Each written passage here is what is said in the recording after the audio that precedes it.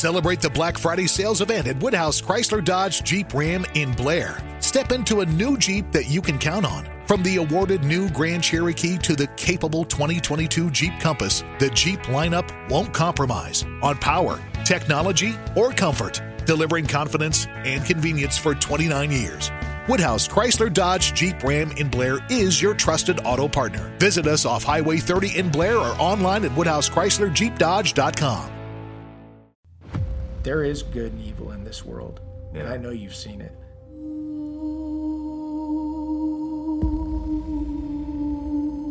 You're going to become a dirty politician. There's a bunch of guys that did this same types of jobs that we used to do that are recognizing how much trouble we're in. And they're like, okay, foreign and domestic, I'll go. If you talk like that, you get killed. You Yeah. could be thrown into prison. You have two choices. You surrender or you're dead. I know some people have different answers for where that comes from. But I think it's spiritual, man. If and when you become a congressman, what are you going to do when that big suitcase full of money is staring at you right in the face?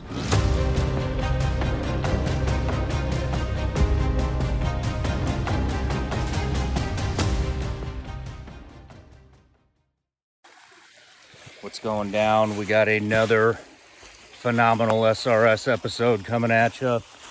This one is a former SEAL sniper running for Congress in Arizona. We dive deep, as always. And the second half of this episode is actually on Rumble. I don't make the rules. I can't control it. It's not friendly on this platform. So it's over on Rumble. You can go down to the link in the description and head over there after this interview if you want to watch that portion. If not, that's fine too. But I do have an ask. I've said it before, guys. It really is getting harder and harder to reach the audience on this platform. So what helps is when you like, comment, subscribe, turn the notification bell to all. Hopefully you get notified. If you don't, there's not really much else I can do. But here is the good news. There is good news. The gummy bear famine is now over. So head over to vigilanceelite.com. Get your hands on some while they last, because they never last long. But hey, thank you all for being here.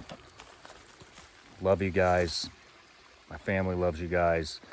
And if you need me, I'll be out here in the woods hiding out from everybody else. All right. Love you. Enjoy the show. Bye-bye. Eli Crane, welcome to the show, man. So you are a Navy SEAL sniper, entrepreneur, bottle breacher company, won on Shark Tank, and now you're going into Congress. You're running for Congress in Arizona. Yep. What? I mean, you're going to become a dirty politician. I know, man. Just having people even say that, it's hard to even hear, you know, politician, because there's such negative connotation with it, and for good reason. Well, you know, I listened to a couple of your podcasts, and I heard you say on one that when you were going into the SEAL teams that you had to stand up for the country. Yep. It was after 9/11, and when you said it, you made it sound like you were never going to have to do that again. And now here you are again, standing up for the country, doing something that I don't think you really want to do. You're doing it for the betterment of the country, and that's very commendable. Yeah, politics is never something that I wanted to do. And it doesn't mean that I haven't been interested in it, because I've always found it fascinating. But actually getting in that arena is something that I never wanted to do. I think that's the biggest difference when I look at, because I see a lot of similarities when I look at joining the Navy the week after 9/11 in wanting to serve in that capacity. I see a lot of similarities between right now wanting to run for office. But, that's definitely one of the biggest differences is that I wanted to be a SEAL for a very long time. And I worked very hard to get there. This is something that I really never wanted to do, never planned to do, but I'm just so concerned about this country right now that you can't complain about it if you're not willing to do something about it, right? Yeah. Well, I got to be honest, you seem a lot different than most of the politicians that I've met. Most of the politicians have like a little peppy attitude and it's almost like an elevator sales pitch, and you're very calm, collected, to the point. I don't think you really care what people think. You're just gonna say it how it is, and I gotta be honest, like that's really refreshing to see, especially at dinner last night when we were talking about all these different things. But before you do go into office, I wanted to give you a little present here. And oh boy, better be some damn gummy bears in here. I heard Yeah. about the gummy bears. I mean, if you do get elected, maybe you can pass those out over there in Congress and lighten some of these assholes up. Are these as good as Harborough gummy bears? They're better. They're better than Harborough, dude? try 'em. Oh my goodness. And you got me something. I do like some gummy bears. Thank you, man. It's an awesome cap. Awesome. That is awesome. Thank you, Sean. You're welcome. And then you got me something from your company, Bottle Breacher, so. That's right. We call that the Moab, the mother of all breachers. Oh, damn. It's a 30 millimeter bottle breacher. That's serious. It is serious, man. So the case is real. Once fired, and then the projectile, because it has to. We have to machine those because you can't get those. This was fired. The casing Nice. it's once fired brass. Yeah. That's awesome, man. I'm gonna have you sign this, and it's gonna go right over there on the set. So, Awesome. dude, this is cool. Thank you. But, well, I want to get right into the interview, but before we do, I just want to say, we'll start with childhood. I want to talk a lot about your sniper career because we haven't talked about that with any other Spec Ops guest on here. So I'd really like to dig into that, get into your transition, how you became an entrepreneur, and then we'll get into the dirty politics. And so how I want to do it is we'll take break whenever we want. When we hit the dirty politics, this show is going over to Rumble. So you want to talk about some things, not everything's YouTube friendly. And so I'm linking the Rumble description below. So when we get to that point, if you want to listen to the politics and your opinions and views and how you think we should be going how we should take the country in a new direction, that will all be over on Rumble. So, but let's start with childhood. Where'd you grow up? I actually was born in Tucson, Arizona, and I was raised in Yuma, Arizona. In Yuma. Yeah. My dad moved us down there. He was a pharmacist, and he went to pharmacy school at the University of Arizona in Tucson, and then moved the family down to Yuma because there were some good job openings down there. And so it ended up being, an interesting place to grow up because it's in the desert. It's one of the hottest places in the country. I think looking back on my life to this point, I think one of the things that made it funny was, I did 3 tours in Iraq, and a lot of my buddies were always complaining about the heat. And I was like, this is kind of like being from Yuma, with Arabic street signs. So, Yuma has some of the best Mexican food in the world. We've got sand dunes right outside of Yuma. Once you cross right into California, because Yuma's right on the California border. But like if you like to, off-road or, go to the lake, Yuma's a pretty cool place. Really? Yeah. What'd you like to do as a kid? I love to play football. I loved playing sports. Football was my passion. And I also loved to shoot when I got the opportunity to shoot. I was just, fascinated with, hunting with my BB gun, my pellet rifle, whatever. Yeah. Yeah. Good family life. Yeah. It was pretty good. Until right around the time I was about 17, and then my family was pretty much blown up. But yeah, I consider myself lucky to have had both my parents until I was 17. So. Do you want to go into that at all, or? I don't mind going into it at all. What happened at 17? My parents got divorced. There was some infidelity in the home, and my parents decided to split. And in a way, I'm grateful for it, because I got to see, firsthand what that can do to a family. And I think a lot of times stuff like that can be generational. And so it was good for me, because in ways, because I wanted to make sure that was never something I brought into my family. Yeah. And to protect my family, because I saw the fallout, I saw the aftermath of it. And I never wanted my kids to experience that. And it doesn't, stuff like that, when a family, gets destroyed like that, it doesn't just affect, the people directly involved. I mean, it has collateral damage throughout friend groups and, all sorts of things. And so in a way, I'm glad I got to experience that, and just the pain and the hurt that comes with it, so that I can, remember how it felt and make sure that I never do anything like that. Wow. Did you have any brothers and sisters? Yeah, I've got 2 brothers. I've got an older brother named Zach. He's a chemist in Colorado. And then my younger brother, Gabe, he's a lawyer now, but he was, and I think he's still in the Marine Reserves, but he was a Cobra pilot. Oh, wow. Yeah, graduated from the Naval Academy. It's kind of cool.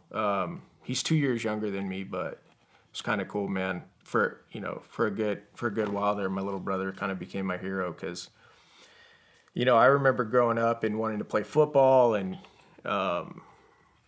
Hey guys, we all love our freedoms. One of the most important freedoms is financial freedom and freedom from debt. High interest credit card debt can make you feel like there is no light at the end of the tunnel. That's where Upstart comes in. Upstart, powered personal loans, can help you pay down high interest debt all online with simple and easy to understand payment terms. Whether it's paying off credit cards, consolidating high interest debt, or funding personal expenses, Upstart can help you get one fixed monthly payment with a clear payoff date. You can also check your rate in minutes for loans between $1,000 to $50,000 without impacting your credit score. Don't wait. Check your rate today at upstart.com/Sean. That's upstart.com/Sean to check your rate today.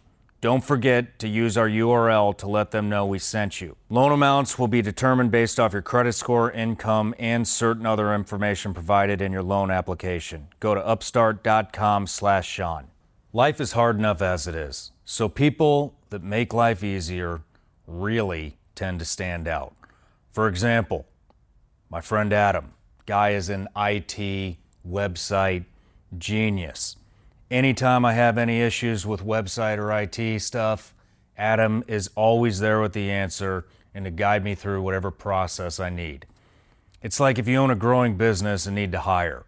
ZipRecruiter makes hiring so much easier because they do the work for you. And right now, you can try it for free. It's ZipRecruiter.com/SRS. ZipRecruiter uses its powerful technology to find and match the right candidate up with your job. ZipRecruiter also has a complete suite of tools that make it easy to filter, review, and rate your candidates. In fact, the hardest thing you have to do is to remember our special URL, ZipRecruiter.com/SRS. That's where you go to try ZipRecruiter for free. Once again, that's ZipRecruiter.com/SRS.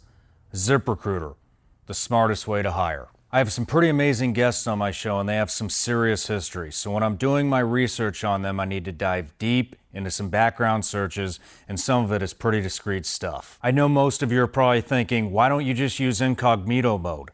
Well, let me tell you, incognito mode does not hide your activity. It doesn't matter what mode you use or how many times you keep clearing your browser history. Your internet provider can still see every single website you have ever visited.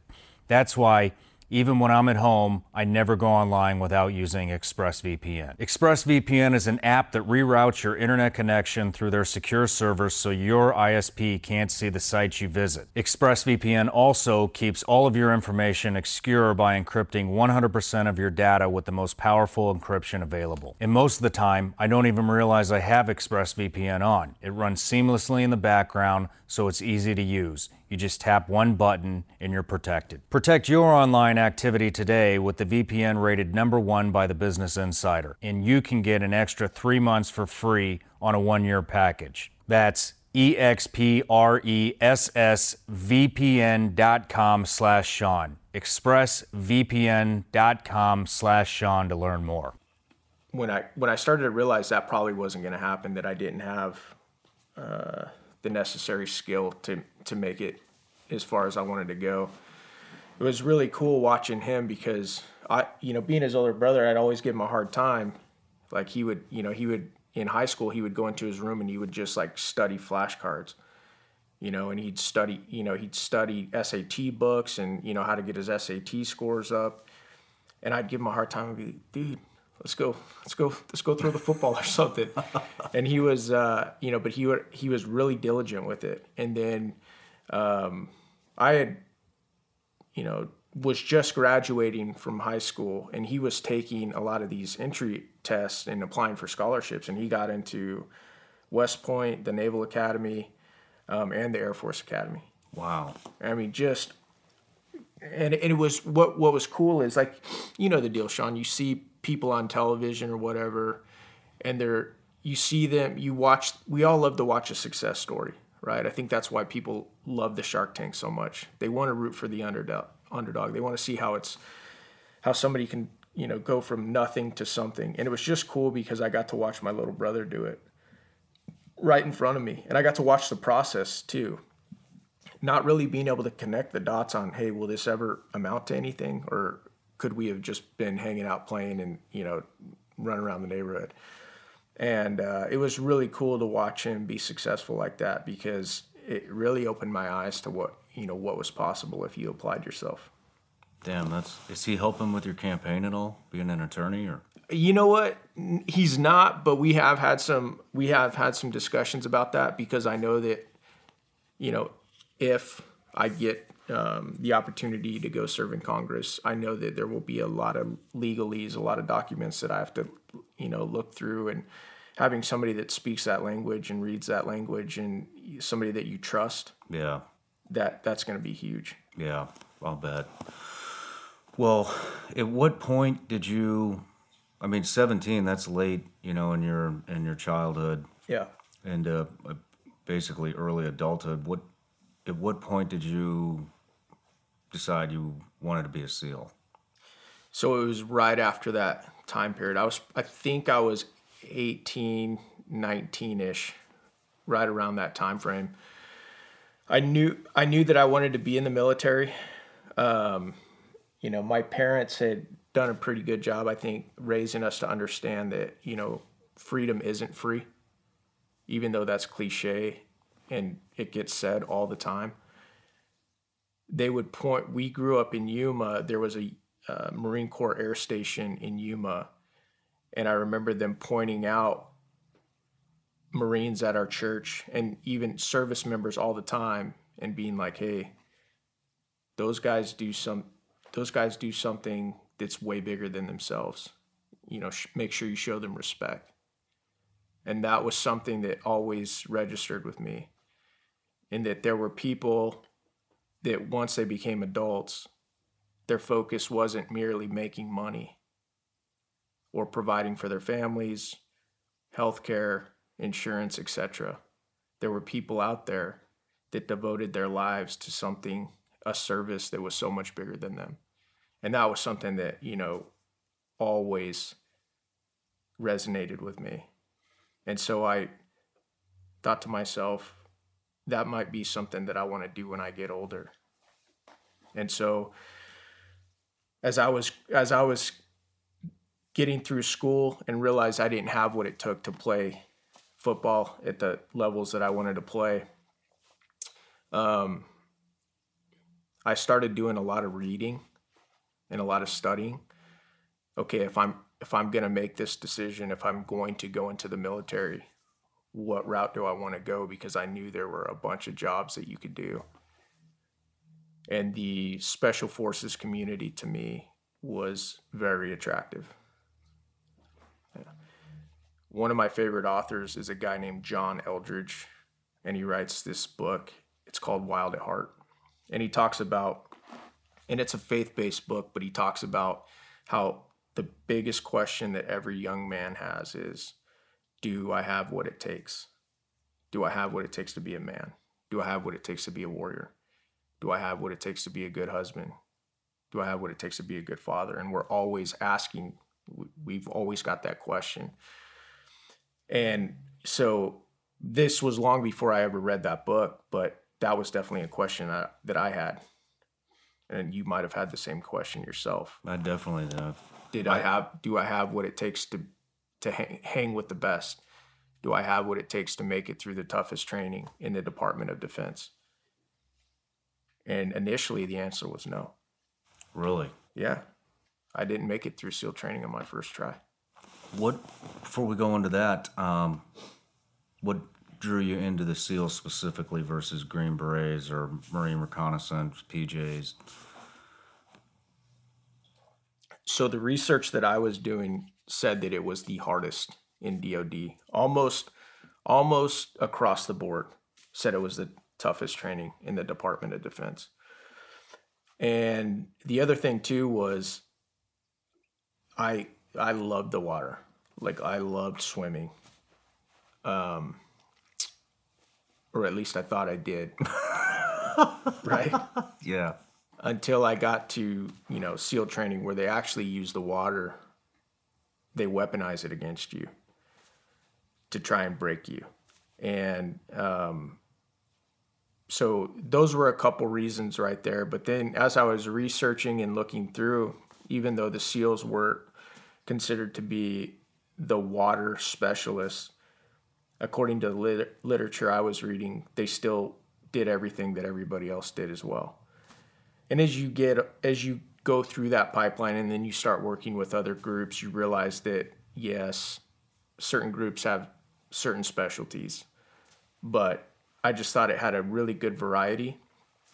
And my dad gave me a piece of advice when I was in high school. He said, Eli, the trick to being happy in your career is to pick something in life that you would basically do for free. He wanted to make sure that I didn't chase something because of money or security. I think that was something that he did, and he wanted to make sure that his son didn't do it. And I'm glad that he did, because I think that's why a lot of individuals have midlife crisis, because once they get halfway through their life, they realize that we only go around one time, and life is short. And if you're not living a purpose-driven life, if there's not more to your life than just paying the bills. And I'm not knocking anybody for doing that, because some of the biggest sacrifices I've ever seen are men and women who work a monotonous job that they don't like to provide for their family. And I think that that's fantastic. But I think you can do that and live a purpose-driven life, and where there's a mission outside of that's greater than those things. I think you're absolutely right. I've seen a lot of that with when I used to train people. I would get a lot of these gents that would come in and they'd be in their 50s, late 40s to early 60s, and it's like they were making up for lost time. Right. You know, they were. It's almost like there becomes, and this isn't everybody, you know what I mean, but there becomes like this fantasy of what it would have been like if they had done X, Y, or Z. And in my instance, what I was seeing was what would it have been like if I would have been a SEAL. And a lot of that was guys that chased the dollar that became extremely wealthy. And what I've noticed with people that become extremely wealthy is it's like this never-ending beast that you're just feeding, you know. Yep. And it's never enough. It's never enough. And then they figure out this is about experiencing things, not money. 100%. You know, so, man, I'm glad you said that because I've never actually put that into words like you just did. But Yeah. interesting.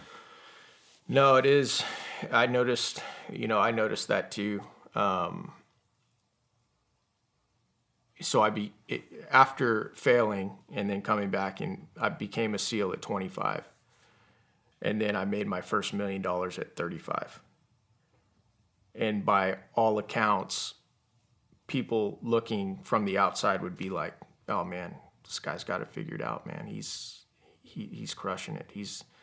But to your point, it's true. I mean, I've been poor and I've been wealthy. I'll take wealthy any day, but it in my opinion, it doesn't fulfill you. And I think that's why you see so many celebrities that they get to this, or pro athletes or whatever it is that you put on a pedestal. They get to this level and we all think, oh, they've arrived, right? And then they have problems with addiction. Often you'll see suicide. And a lot of it, in my opinion, is because when you get to the top, or whatever that level is for you, or whatever you want to achieve, and you realize you're still the same human being. You still have the same flaws. You still have the same fears, the same anxieties that you did before. Even now, a lot of times they're elevated because it's a lot further fall from the top, right? And, you know, that's why my faith is everything to me, because it's not something that the world can take from me ever. And, but yeah, it's just been interesting to be able to experience some of those things and see that, King Solomon talks about it in the, book of Proverbs, how it's all a waste of time. How it's all vanity. It's all a waste of time. And it's, I know that probably sounds depressing to a lot of people out there that are chasing it.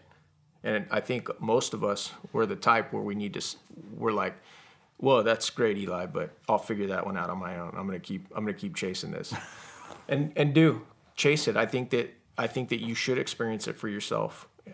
But there's so many things that are bigger in life than title and money, and that's one of the reasons that I know I'm really not worried about. People ask me all the time. They're like, so let's say you become a congressman.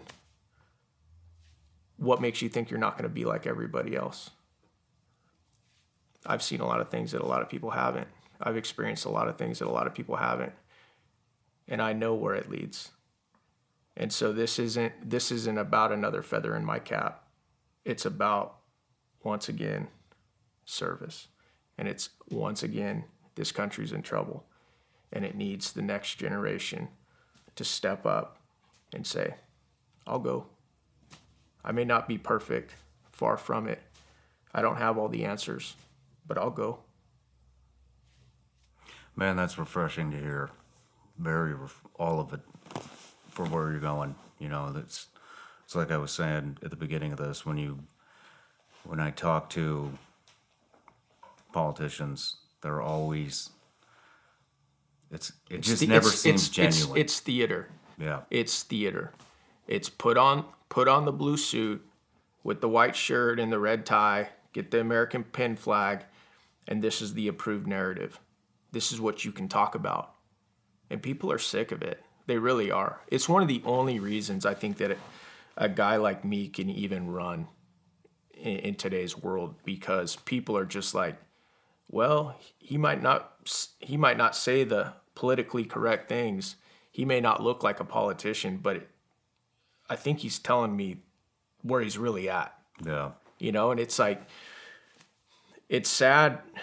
It's sad that it's taken the current events that we've been experienced to get to this place, but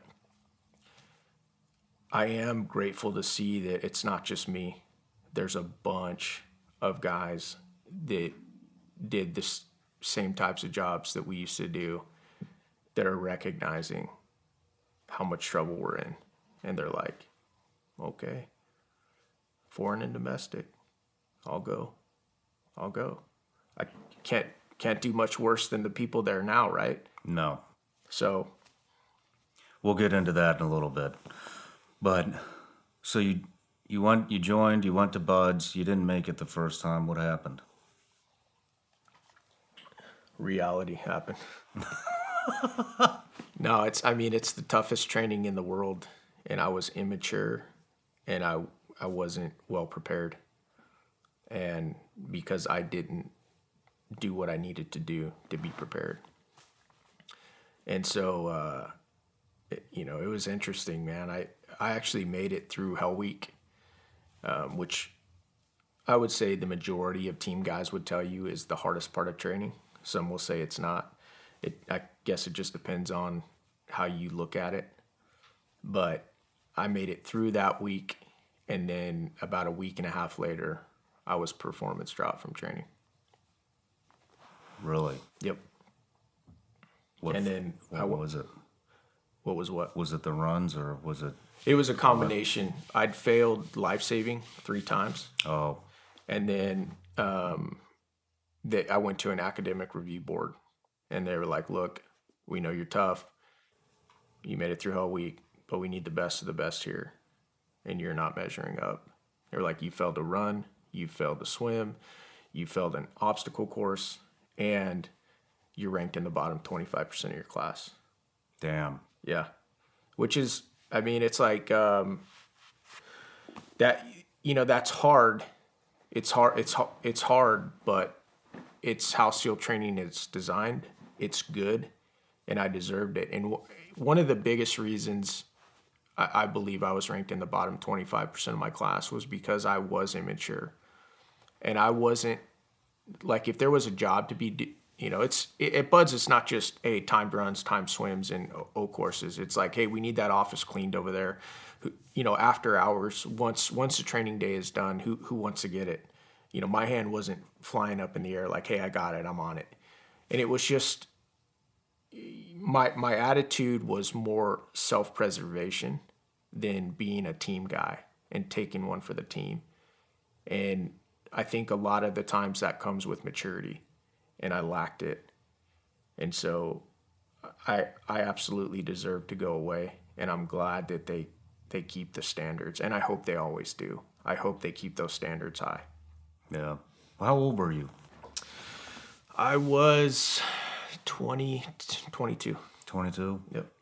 Where'd you go afterwards? I went to the USS Gettysburg in Mayport, Florida. We called it the USS Regrettiesburg, but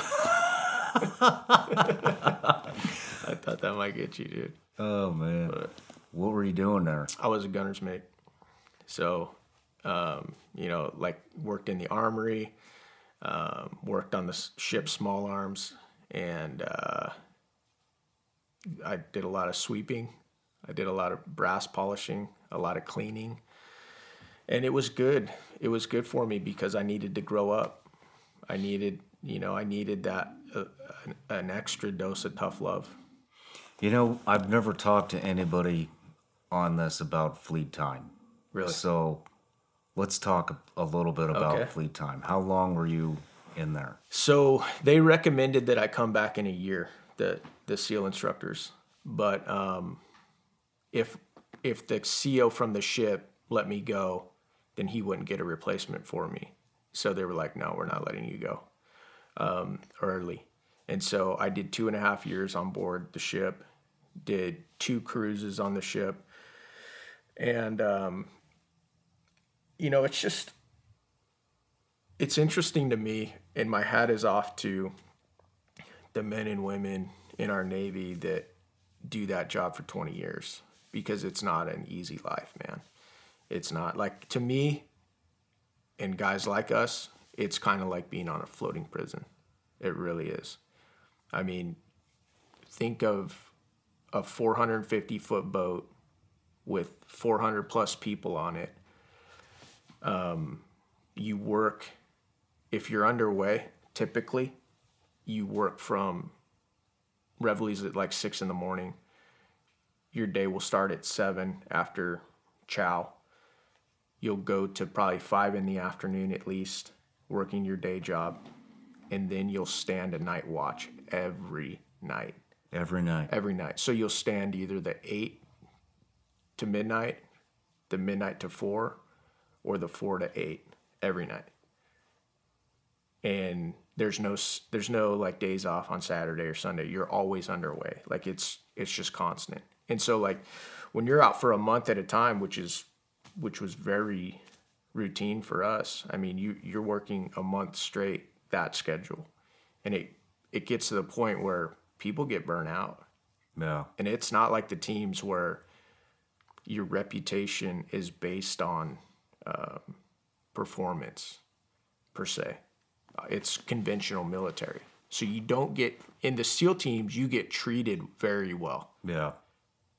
In conventional military, you know, it's completely different. So it's to the point where they, you know, at times will have to have like an aft watch that sits at the back of the ship and looks over the back of the ship, you know, for, you know, other vessels, but also for people that will just jump over the side. Did you guys ever have that happen? No, we never did, but it did. It happened on other ships. It never happened on our ship. But it does happen. Damn. That's like watching water boil. Yeah. Yeah, it's wild. It's a wild life, man. Did you get a lot of flack coming from buds? Was there a lot of animosity towards you? A little bit. And I think one of the biggest reasons is because guys that come from buds do not want to be in the fleet. So you have an attitude, a chip on your shoulder. And I think that's the biggest thing. And also I think there's like probably a little bit of a superiority complex that comes with it. Like, hey guys, I wanted to be a SEAL, not do this job over. So I think they're called buds duds, you know, or buds failures or whatever you want to say. But I think a lot of it is because of the attitude that buds duds show up to the fleet with. And I think that's where a lot of that comes from. And I struggled with that attitude as well. I struggled to take ownership of my failure for a while. I remember showing up to the ship and my master chief was talking to me, and he, you know, looking back on it, he was just talking about, I can't remember how the conversation went, but I remember getting defensive and talking about how I didn't deserve to be dropped because I'd made it through Hell Week and I never quit. And I still hadn't taken ownership of it yet. And I could tell as an older, wiser leader, like he knew that I needed to take some ownership of that, but I wasn't ready to take that ownership yet, and because I was immature. And I think that's one of the greatest things that you can ever realize is that, hey, 95% of the time in your life, you're where you deserve to be. Now, and I want to preface that with everybody starts from different places. But once you've been given the opportunity, and that's what I love about America, you know, once you've been given the opportunity to go out and start working on things, we have people in this country. I think I was sharing with you last night at dinner. a third of the millionaires in the United States every year weren't even born here. They're immigrants.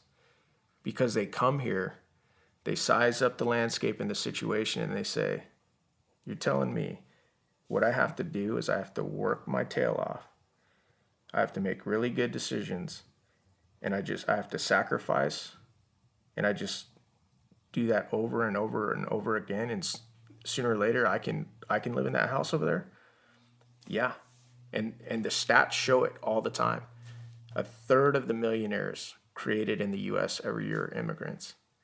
And that's to me, that's what I love so much about this place, is like, if you're willing to take ownership of where you're at and where you want to go, and if you're less focused on where you start the race from, but just where's the finish line for you and how am I going to get there, you can live, you can live the American dream. You can be successful here. And it was the same in the teams. Now, everybody can't go into the Navy or the military. I get that, right? But that was just another experience for me, where I realized that if you work your tail off, and you're willing to take ownership and you're willing to sacrifice, you can do something great. I'm glad you said that. So you went back to Buds. Yeah. After 2.5 years, you got off the USS Gettysburg. Yeah. How was it showing back up? It was interesting because when I was there the first time, I was in E3. When I came back, I believe I was in E4, maybe in E5. Yeah, I should know that. Yeah, I think I was in E5. I was in E5 when I came back. So there was a little bit difference there in that you had more responsibility, but it was scary for me because as a kid I was diagnosed with asthma or exercise-induced bronchitis. And so I was horrible at the runs, because my lungs, even after albuterol treatment, only function at 60% of what they're supposed to for their size, right? And so I was, almost every run I passed, I would come in right at the bubble, maybe 10 seconds to spare, maybe more usually 5. I remember how you'd hear them counting down on the beach, 5, 4, 3, and damn, crane comes across the finish line. And usually I was dry heaving every time. But so the second time I came back, I caught pneumonia right in first phase. And so I failed my first 2 runs in first phase. Oh, shit. And they were like, hey, look, if you fail one more run, you're gone. So here I am. I had just signed orders to come back to SEAL training, knowing that if I didn't make it through, I was going to have to go back out to the fleet for 4 more years, be back on that floating prison. Knowing that I probably there was a decent chance if I couldn't get over this pneumonia, I wasn't even going to make it back to where I was the first time. So that, as you can imagine, created, just a lot. I mean, really, there was a lot of anxiety and a lot of pressure and a lot of fear, just knowing that. Yeah. Damn, you failed the first 2. How'd you even get in with that? Did you lie on the medical exam? Or? Well, so like I said, some doctors had said that I had asthma. Some doctors said I had exercise-induced bronchitis. So I told them that I had exercise-induced bronchitis. But by the time I was older, I could pass the Navy physical, fitness test or whatever with decent scores. And so they're like, okay, yeah. Because there's a lot of kids that have breathing issues or asthma when they're younger, and then as they get older, it kind of, levels out quite a bit. And so I definitely didn't play it up. I definitely downplayed it. Like, hey, this isn't a big deal at all. Yeah. But it was just something that I really wanted to do. And so, I found a way to make it work. And the way I was able to make it work was by getting really light. I walk around usually around 220 pounds, but I got my weight down to like 175 so that I could, just Nimble. yeah, well, just so my lungs could keep up with a smaller frame, right? Yeah. Interesting. Yeah. But you made it. Yeah, I made it, and with Bud's Class 256, and then I went immediately to SEAL Team 3. Is that where you wanted to go, was Team 3? I wanted to go to the West Coast. I don't recall necessarily wanting to go to a certain team. I just wanted to be on the West Coast if possible. Well, let's take a quick break real quick. I know you went to Chris Kyle's platoon, right? Yeah. So we'll pick up right there when we come back. Cool. All right, Eli, so we're back from the break. You just showed up to SEAL Team 3. You're in Chris Kyle's platoon. Is he a chief at this point, or? So I'm not in Chris's platoon yet. Okay. So the very first thing, we checked in and SEAL Team 3 was deployed. And so they had like a command, like somebody, like a chief that was running stuff back at the team that had also checked in after the team was deployed. And so we would report to him every day. There were like 5 of us that went from my Bud's class to SEAL Team 3. And so we were just showing up to the team. We'd clean a little bit, and then, they told us that they were going to try and send us to some schools while the team was gone. And we wouldn't be joining them. And so I was like, oh, this is good, because my wife was living in Tucson. She'd just finished up her degree at the University of Arizona, where I had dropped out of to join the Navy years before that. And so I was like, oh, great, we can start our life together. And so I was like, why don't you move out here? And so she moves out, and I'm like, they're not sending us on this deployment. We're just going to go to schools. This will be a good little, one of the more chill times, I think, while I'm doing this job. And sure enough, she moves out. 2 weeks later, they're like, yeah, change of plans. You're gonna deploy. You're gonna go overseas and join up with, one of the deployed task units over there. And so they had to send us to SEER school first. They sent us to SEER school. I can't remember what happened, but the other guys, I think the other 4 or 5 guys, they all went to the same SEER class, and then they had flown over before me, and I went like 2 weeks after them. I went to SEER school by myself, and then I flew over by myself. So that was kind of wild, flying over to a war zone by yourself. No guns. You don't know what you have no context for what that's going to look like, and so. But flew over there, joined up with Bravo platoon at SEAL Team 3. And the OIC was a guy named Rourke Denver. Okay. And then, joined that group. And it was cool because they put us through a little bit of like some FAM courses, like making sure that we knew what we were doing. And then they started bringing us out on ops. Like they let us turret gun. They let us carry, the 48, the 46. What year was this? So this would have been 2006. So it's hot. So right as you were getting out, like I was, getting in. And so I was in Habbaniyah at the time, and it was a really good experience. And by the end, they were working us into the rotation and just trying to make sure that we were, because when we went through an SQT, they didn't have, and I'm sure they didn't have for you either, but we didn't have night vision, we didn't have lasers, so all of that stuff we had to, kind of learn on the job. Wow. yeah, it was. I mean, I felt lucky because we knew that we were the only guys in our class that were getting into the fight that quickly. Damn, so you went straight from Bud's SQT to SEAL Team 3, and roughly about 2 weeks later, you're on the ground in Iraq. So it probably would have been more like a month and a half, probably on the ground, but still real quick. Time. Real quick. Yep. Damn.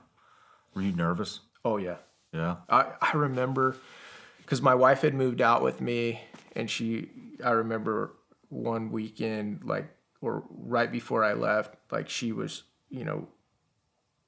pretty upset with me because I just wasn't present, and my mind was just like, I knew what was in front of me. I knew I'd never been into a war zone like that before. I knew I didn't know really any of the guys that were already on the ground working together in that platoon. And I knew I was flying over by myself. And it was just like, that's a lot. That's a lot. And that's where my headspace was. And so, yeah, there was definitely a lot of anxiety there. Yeah, I'll bet. Well, I mean, was it literally just you on a C-17 and a bunch of... No, so some of my flights were civilian flights going over, and they had me dress. They had me dress as a civilian going over, and I can't even remember all because you have to take multiple flights, but I just remember the final flight in, calling somebody. I was given a phone number, called this phone number, and somebody came and picked me up at the airport and drove me to where I was going to be. And it was interesting because then I showed up and they were like, "Hey, go talk to GM1 Pierce." And you probably never knew Dave Pierce, man, but he's probably the raddest armor to ever live. Really? Yeah, ginger dude. Like, I show up, they're like, "Yeah, go talk to GM1 Pierce about getting a weapon." And so I find who this guy is. I'm like, "Hey, GM1, I was told I could come get a weapon from you. Where can I get one?" And he's like, "At the Gittins store." Like, he was just a total smartass right off the bat. And I'm like, who is this guy? And he, just had this straight face. But, you came to appreciate this guy and just love him. He's one of my best friends now. But, it was just like, come on, bro. Can I get a gun? Quit giving me a hard time. Just give me a gun, dude. But what kind of stuff are you guys doing? The platoon was doing a lot of sniper overwatches and a lot of DAs. And so occasionally we'd get thrown in on some of that. And we were just doing a lot of turret gunning. And as a new guy, obviously all the collateral duties, make sure that the trucks are gassed up, they're clean. Make sure that the heavy weapons or the crew served weapons are clean. We did a lot of that. We did some FID as well. It was our job to also, when the partner force, which I'm trying to remember, I think it was just some Habaniya or some Iraqi army unit that we were partnering with. When they would come over, they would usually come over a couple hours before the ops. And I remember, it was our job to watch them and make sure that they didn't get into anything or go anywhere they weren't supposed to go. And it was funny because we had this little makeshift movie theater, I remember. And, we were told, you guys can let them have one snack, and then, you just put on a movie for them. And I remember one of my buddies, Nate, one day he put on the movie Team America. And I mean, I was just like, oh my God, we're going to get in so much trouble for this. But it was pretty funny just watching these guys watch Team America, And so we would do a lot of that. We would do a lot of the collateral duties. And, every once in a while we got to get in on a pretty cool op. What were you guys hitting? What kind of targets? There was, a lot of guys making, V bids, IEDs, Factories. that type of stuff. A lot of residents, resident homes, just stuff like that. But for me, I wasn't really as a new guy that came over 3 months into deployment. I wasn't involved in the targeting or the intel side of things at all. It was just like I was on a need to know basis. Yeah, go hit this house. Yeah. Were you guys getting in a lot of engagements, or was it a lot of dry holes, mixtures? Yeah, I would say it was I would say it was more like a mixed bag. Yeah. Definitely a hairy event here or there, but for the most part it was just overwhelming our target or the enemy before they could do anything. And you know how that goes. I mean, when you roll in to somebody's neighborhood with 15 or 20 team guys, and I mean, can you imagine being on the other side of that? It's like you have two choices: you surrender, or you're dead. That's it. I mean, you might,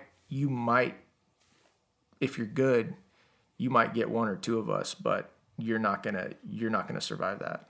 Yeah. You're just not. And I think you see real quick that most people make the choice of survival. Yeah. Walk us through your first op, like your first real world op. What were you carrying? What were you feeling? What was the anxiety like? My first real world op, I was in a turret. Really? Yep. I was on a 50 cal, and it was interesting because have nothing to compare it to. You don't know what that's going to be like. You don't know if the moment you leave the base, people are going to be shooting at you. And like, I remember, one of the things I noticed was how they would use like telephone lines to try, down telephone lines to kind of restrict access. And I remember spotting at night, down telephone lines, and guys being like, "Hey, make sure you duck back in," and just holding security for guys while they went and did their mission. But we had a 50 cal. I think I had my M4 in the turret with me, a SIG 226 on my side, and I think my M4 had a Hipley laser on it. Oh wow, that's it's old like school. They're big, basically a big infrared spotlight. Yeah. With the crosshair in the middle of it, and so, it was just pretty wild. That was, for me anyway, pretty mundane op overall, but just being, a month and a half out of buds, it was pretty cool. What do you think your biggest fear was heading out the door for that? Just failing, letting the guys down, right? I think they had shown so much trust in us to even bring us out on ops because for the viewers and the listeners out there, most of the time you'll go through a 1.5 year workup before you'll ever go on a deployment. So just the fact that they trusted us to, go on these ops with them and watch their back was a big deal, and I definitely didn't want to let them down. Man, it's cool that you said that. I was expecting getting shot, getting blown up. Your biggest fear was letting the team down. Yeah, and I mean, that doesn't mean that I didn't have those other fears too, because I did. I knew going in that the biggest risk was to get blown up with an IED. Yeah. And some would argue that, especially when you're turret gunning, you're pretty much the most vulnerable person, because half your body's sticking out of the vehicle. Yeah. But I'm just grateful that I got to come home to my family and my kids, but there's a flip side to that too. Yeah. You know, I mean, you know that others didn't. And I think that's been one of the things I think I've struggled with the most, is just some of my buddies that didn't come home. And, you know, why you ask, why me? Why did I get to come home? And, you know, it's maybe a little narcissistic, but even sometimes you let yourself go there and, well, if I was there, would it have changed anything? You know? Yeah. Did you guys lose anybody on that deployment? SEAL Team 3 did, yeah. Our platoon did not. But Task Unit 2, Bruiser, probably, I don't know, maybe a month after I was there, Mark Lee was killed. He was the first SEAL killed in Iraq, and he was killed down in Ramadi, which was like 30 miles from us.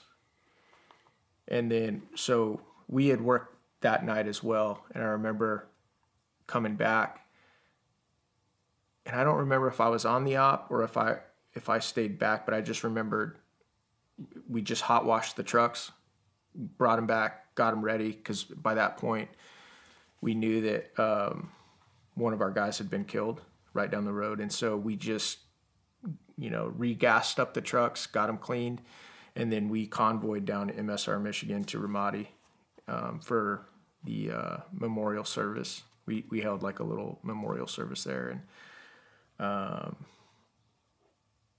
yeah, that, you know, I remember kind of feeling like a fish out of water because I'd never met Mark, and he was a new guy like me.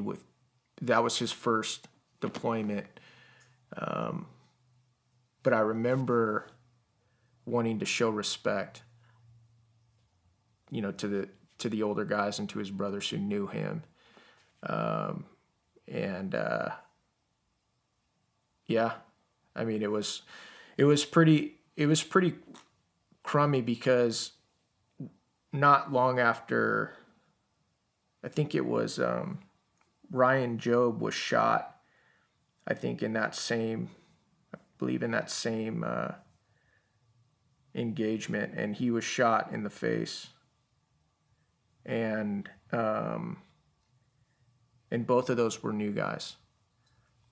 And so as a new guy, you're thinking to yourself, well, is it because they're not wired tight? Is it because they're not doing, you know, why is it new guys that keep getting hit?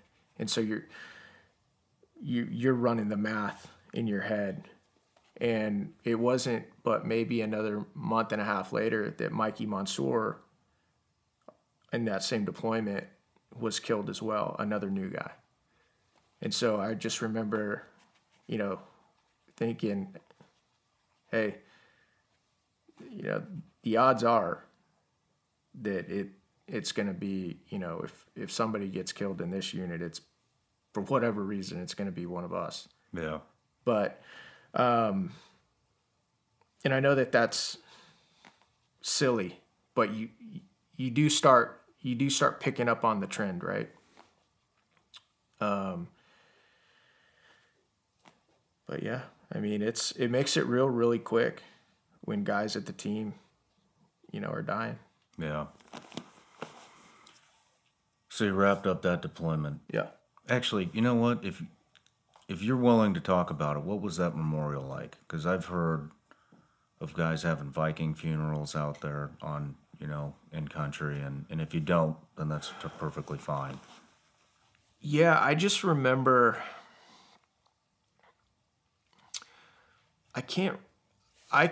All I can remember was an anxiety level because guys were pissed. Yeah. Guys were furious. And I'm like this new guy, peon, who just, you know, wants to show respect and not, you know, make anything about me, and just like head down, you know. I remember, like, I think I walked up to the casket or something, and we were supposed to do something, but I can't remember if we were supposed to salute it or what we were supposed to do, but somebody came up to me afterwards and had, said something like I didn't show enough respect or something like that. And I was like, well, man, I apologize, dude, but it was one of those moments, I think, where guys are pissed off. They're looking to take it out on somebody. And when you're a new guy in the team, like you are a prime target.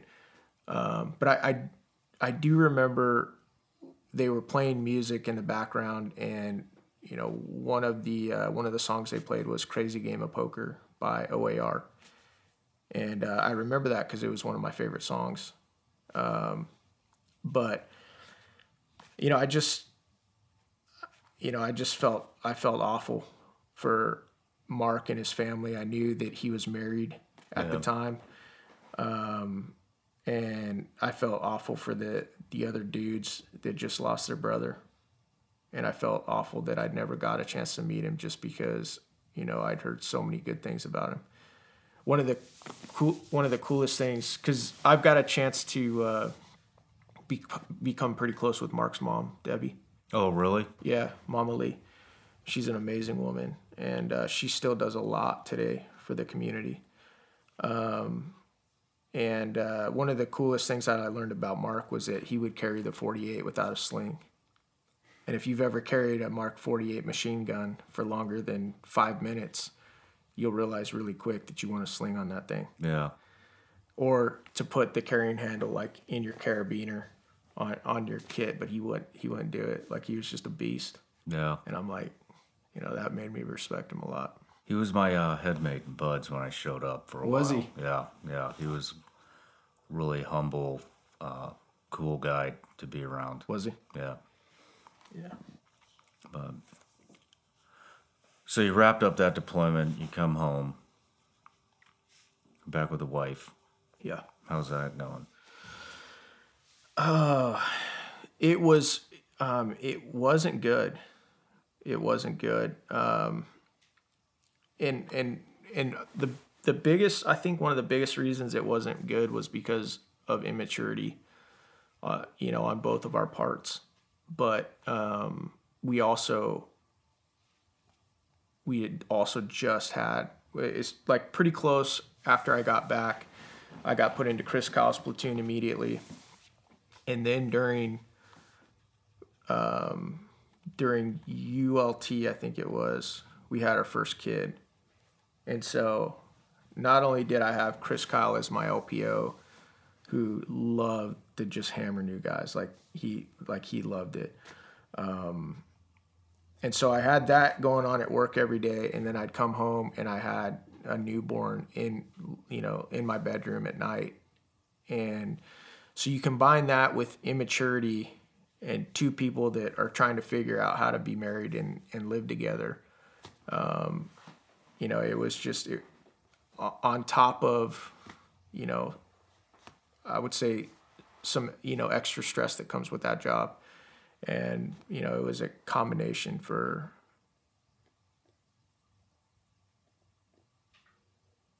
I don't know what a good word is, maybe dysfunction. Yeah. Yeah. And it's not like, I'm not saying it was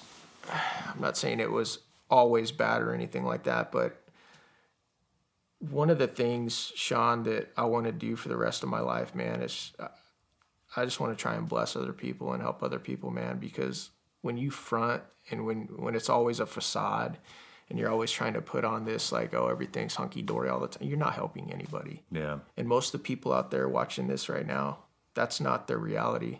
They're struggling with something, and it took me and my wife a while, like, probably took 10 years before I felt like we had a good marriage.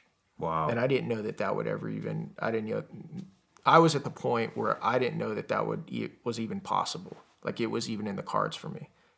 You know how you have a certain experience for even a year or two and you're like, oh, this is probably what it's going to be like. There's probably no changing this. Well, when you've been at something for 10 years and it's like at best good. Most often it's mediocre. You're like, this is the ceiling. I mean, this is the reality. And so, yeah, I mean, at that point it was tough because there were just a lot of brand new dad. I didn't even want to be a dad while I was in the military because I didn't want to be, I don't want to be away from my kids, and I didn't want to be an absentee father. So now we've got a newborn sleeping in our room every night, go in, dealing with one of the biggest hazers known to man. And it was just like, talk about walking around on eggshells at work. I mean, I don't know what your platoons were like. I don't know what your new guy experience was like. But when, I had buddies that we graduated that were a couple doors down in a different platoon, and they're like, nah, man, it's chill. We don't get messed with much, and not us, bro. Really? Oh, dude, yeah. It was like, we were always like watching each other's back. I mean, it was always like, it's almost like you resume swim buddy rules. Like, hey, don't go in there without a swim buddy. Could get out of control quick. But looking back on it, man, it was good in ways, just because what doesn't kill you makes you stronger. Yeah. What was he doing? I mean, it was just like, it was like there were a lot of rules, right? A lot of rules. Like, I remember one of the rules was, you have a crazy week, training or whatever, and then you get to go home, spend time with your family on the weekends, right? But that, not in my platoon, bro. Like, the rule was you were supposed to be at any bar in San Diego within 20 minutes, ready to buy a beer, get choked out, and clean up puke out of the restroom. Like, I remember, and having, like, if it didn't matter if you and your wife had like a date night and you guys needed some time. Date night? No. Get your ass down here. Be at Danny's in 15 minutes. And it was just like, thankfully, because I had a newborn at home and Chris was big on family, he let me off the hook more than the other guys, but because I was the only guy. There was only I think 2 or 3 guys in that platoon that even had kids. So Chris did he did give me a little leeway because I had a kid. Nice. Yeah. Did you go to sniper school, that platoon? Well, this gives me another great opportunity to talk about failure. Perfect. Yeah. So I did go to sniper school, but I didn't make it through sniper school. I made it through pick and then scout, and I didn't qualify with the M4. Oh, okay. And so you have to qualify expert to move on, and I didn't qualify. So that was hard because I came back and basically I had to tell Chris that that I'd let him down. Wow. Because I was the only one that he sent. Oh man. Yeah, I mean, you can imagine. Yeah, especially of all the snipers out there to have to tell that to. Yeah. Chris Kyle. Yeah. Damn. It was rough, man. And I mean, you want to talk about feeling like a complete turd? You know, I did, and thankfully, I got the opportunity during the next workup to go back through, and they didn't make me go through pick and scout. They just let me go to sniper school once I qualified. No, nice. For those listening, sniper school, I don't know if it still is, but it used to be broken up into 3 portions. And so pick was learning a lot of taking pictures, sending them over a secure net, over SATCOM, radios, all that kind of stuff. Right. Scout is all stalking. So basically you learn all the reconnaissance type stuff, building hide sites, all that kind of stuff before you actually get to the shooting portion. Right. Correct? Yep. Cool. Yeah. And, man, it's crazy. Like when you look at just scout, for example, like stalking, you know, when I was going through sniper school, the second time, and I actually got into the third portion, which is actually the sniper portion where all you do is shoot, but you still have to do some stalks and then some live fire shots in the midst of it. It's wild when you just look at what you have to do. For the audience out there, I'll give you like an idea of like what I remember out in Atterbury, Indiana, which is where we do our sniper portion. They had this grass stalk, and it's 1,000 yards. And so you didn't really have. I mean, when you show up, like they drop you off on the edge of this field, and then the instructors will be 1,000 yards away where the targets are. And so most of it is just grass, and it's like, you know, probably about that high. And there's a tree here or there, but most of it's just grass. And so you had to get within, I think it was like 300 yards of your target. And you don't have a rangefinder, so the only thing you can use to range is the reticle and your scope, your Nightforce scope, which is what we had at the time. And so what you would do is you'd basically spend 3 hours crawling in the grass so that they couldn't see you. And you would have a drag bag, so you'd have your gun tied to your body, tethered to your body, and you would drag your gun so that it wouldn't create, like, you wouldn't wear it as a backpack to create like a bigger profile so that they could see you. So you have like 40 guys on this grass stalk that, you know, you all take off at the same time. You know you've got 4 hours. You've got to build an FFP or like a final firing position within like 300 yards of the target. You've got a bunch of instructors at the other end. All of them have spotting scopes, and they know where you're starting from. They know what time you're starting. And so all they're doing is just burning the field, like looking at the field. And then behind you, you have what they call walkers, which are other instructors. And so how it works is everybody takes off, and guys are like, you know, looking at the field. Is there any dead space? Are there any like high points of ground that I can use to stay behind so that these guys over here can't see me? And everybody takes off, and you hope you pick a good route to start going down, because sometimes it's hard to tell like what the terrain's going to look like 500-600 yards down the road. And so you take off, and if you hear a whistle blows, everybody has to freeze right where you're at, because the instructors down on the spotting scope have seen something. And so what they'll do is they'll be like, okay, so what they'll do is they'll put the spotting scope on one of the walkers, one of the instructors that's just walking the field with the snipers that are moving through. And it'll be like, okay, say you're a walker. All right, Sean, I got a student. He take 20 paces forward, Instructor Sean. And so you'll take 20 paces forward, and then they'll be like, okay, come right 5 paces, and then you'll come right 5 paces.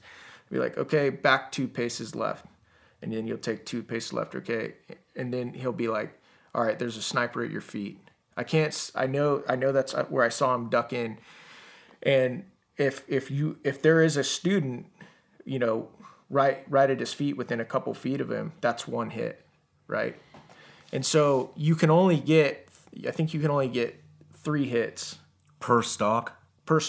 And you can't get the same hit twice. If you get the same hit, and it gets a lot harder than that, because even that's difficult. But then once you know, you get within 300 yards, that's where, or within that range where you have to build a final firing position and take a shot.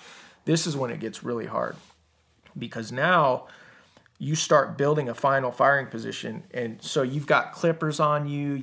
You know, you're vegging up. You're taking veg that matches the environment that you're in, and you're stuffing it in your ghillie suit. You're preparing your hat, and you're doing it all like really slowly, so that because these guys' movement will pick up quicker than anything else in their spotting scope.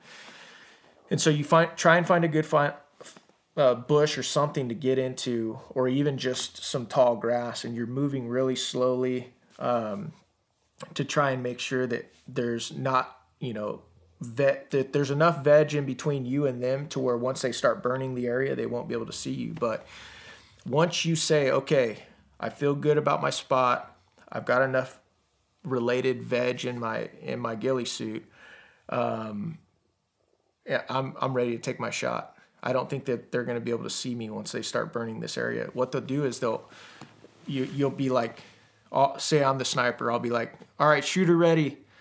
And I'll call out, because I'm still 300 yards from them, right? So they can't hear really my voice very well. So I'll be like, hey, Instructor Sean, I'm ready to take my shot. And they'll be like, okay. So you'll come up over the radio and you'll be like, all right, I've got a shooter that's ready. And you'll make sure that you're not close to me yet. You'll make sure that you're 10 yards from me. And then you'll say, okay, I got a shooter that's ready. And so what the instructors start doing is they know that there's a shooter 10 yards from you. He can't be further than 10 yards. And so they start burning the bushes, the grass. Can they see anything? Can they see a glint off of your scope? Can they see like a piece of your shoulder that you didn't veg up or whatever? Shit. And they'll be like, okay, move to five yards. And then Instructor Sean, will move 5 yards from the shooter.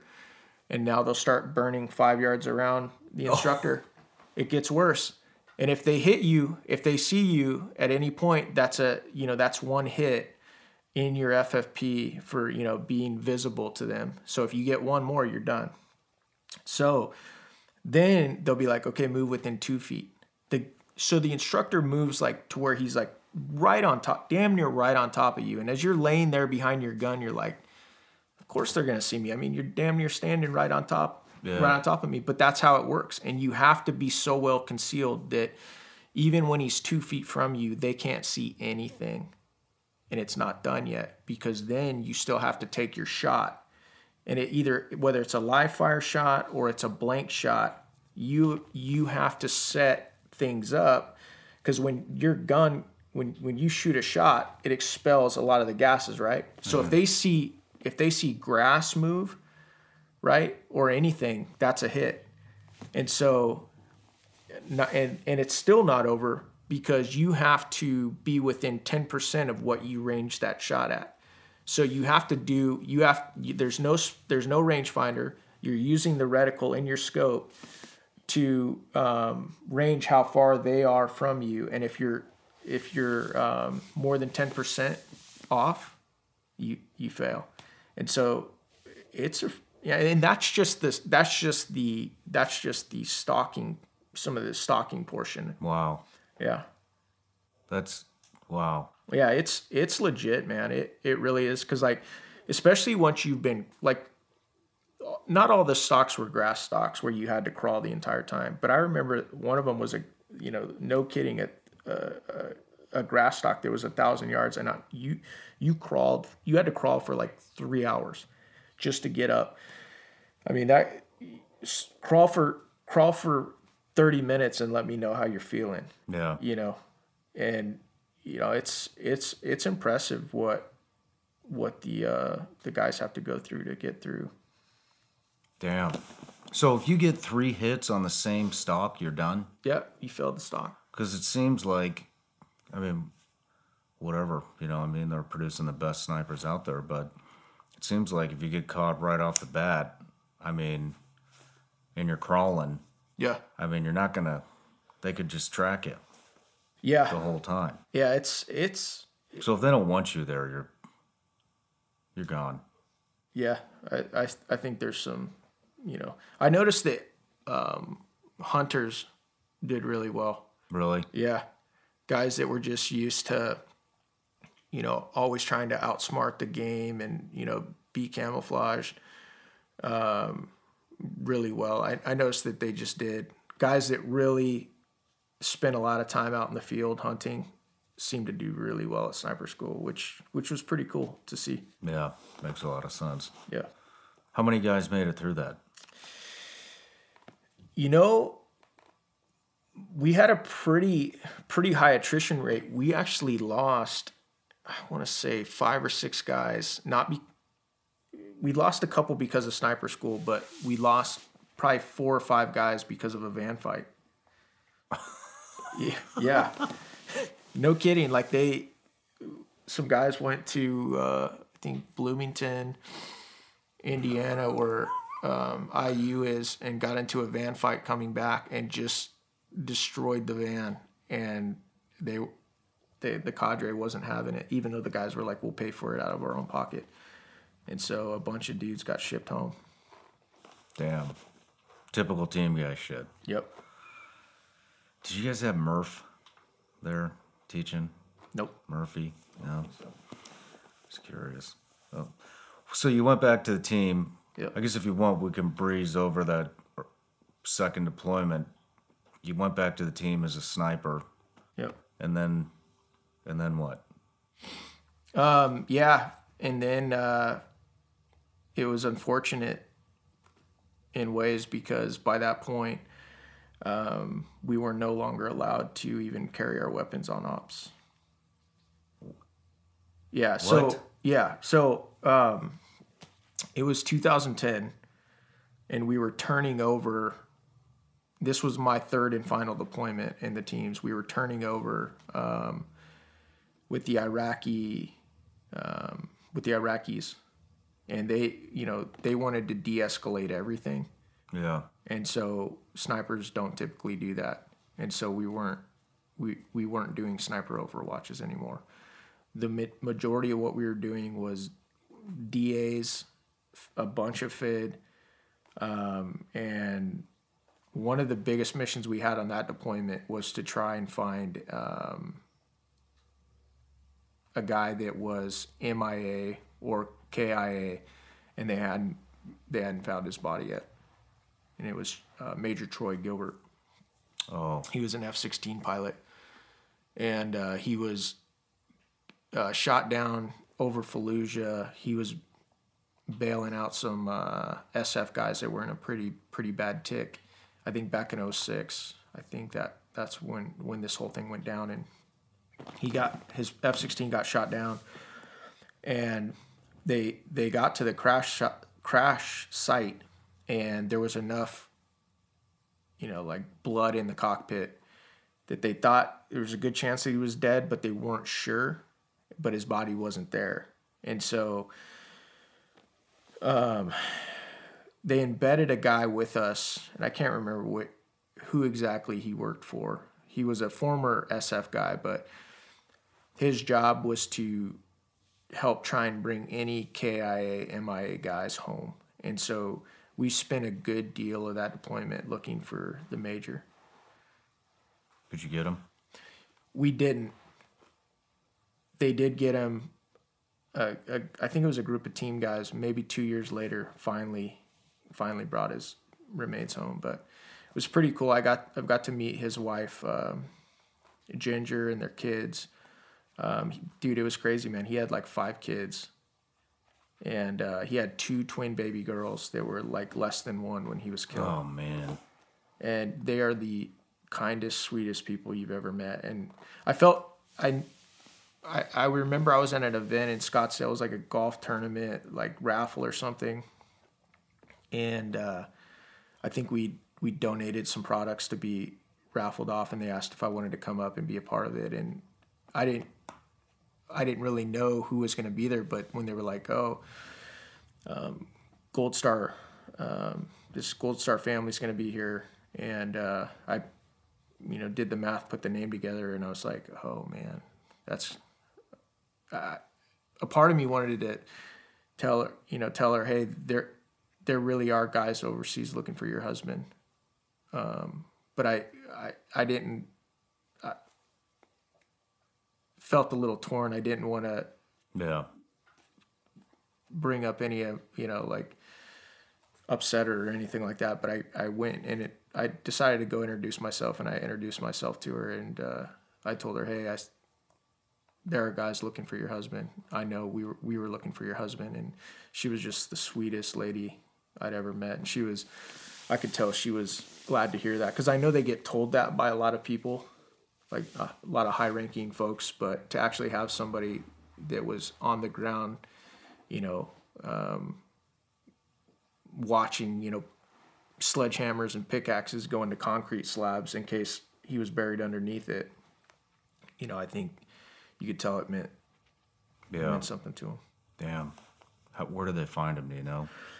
It was like in the same area that we were. It was within the same area that we were working in. So it was kind of, you know, unfortunate. But I'm just glad that they found him. Yeah. I did feel bad for the family though, because I think that they had like 3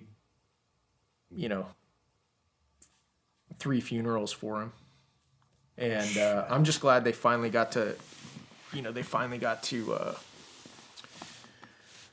actually bring his remains home. You know. Was he? Yeah, he was dead. Yeah, I mean, was he? Did they fucking mutilate him or anything? You know, I didn't hear a lot of that. I didn't hear about that, and I'm kind of glad I didn't hear about it, because I remember when they were giving us the brief on, hey, you guys are going to be looking for the major. I remember they showed us pictures of his kids and his family, and that was something that always got to me.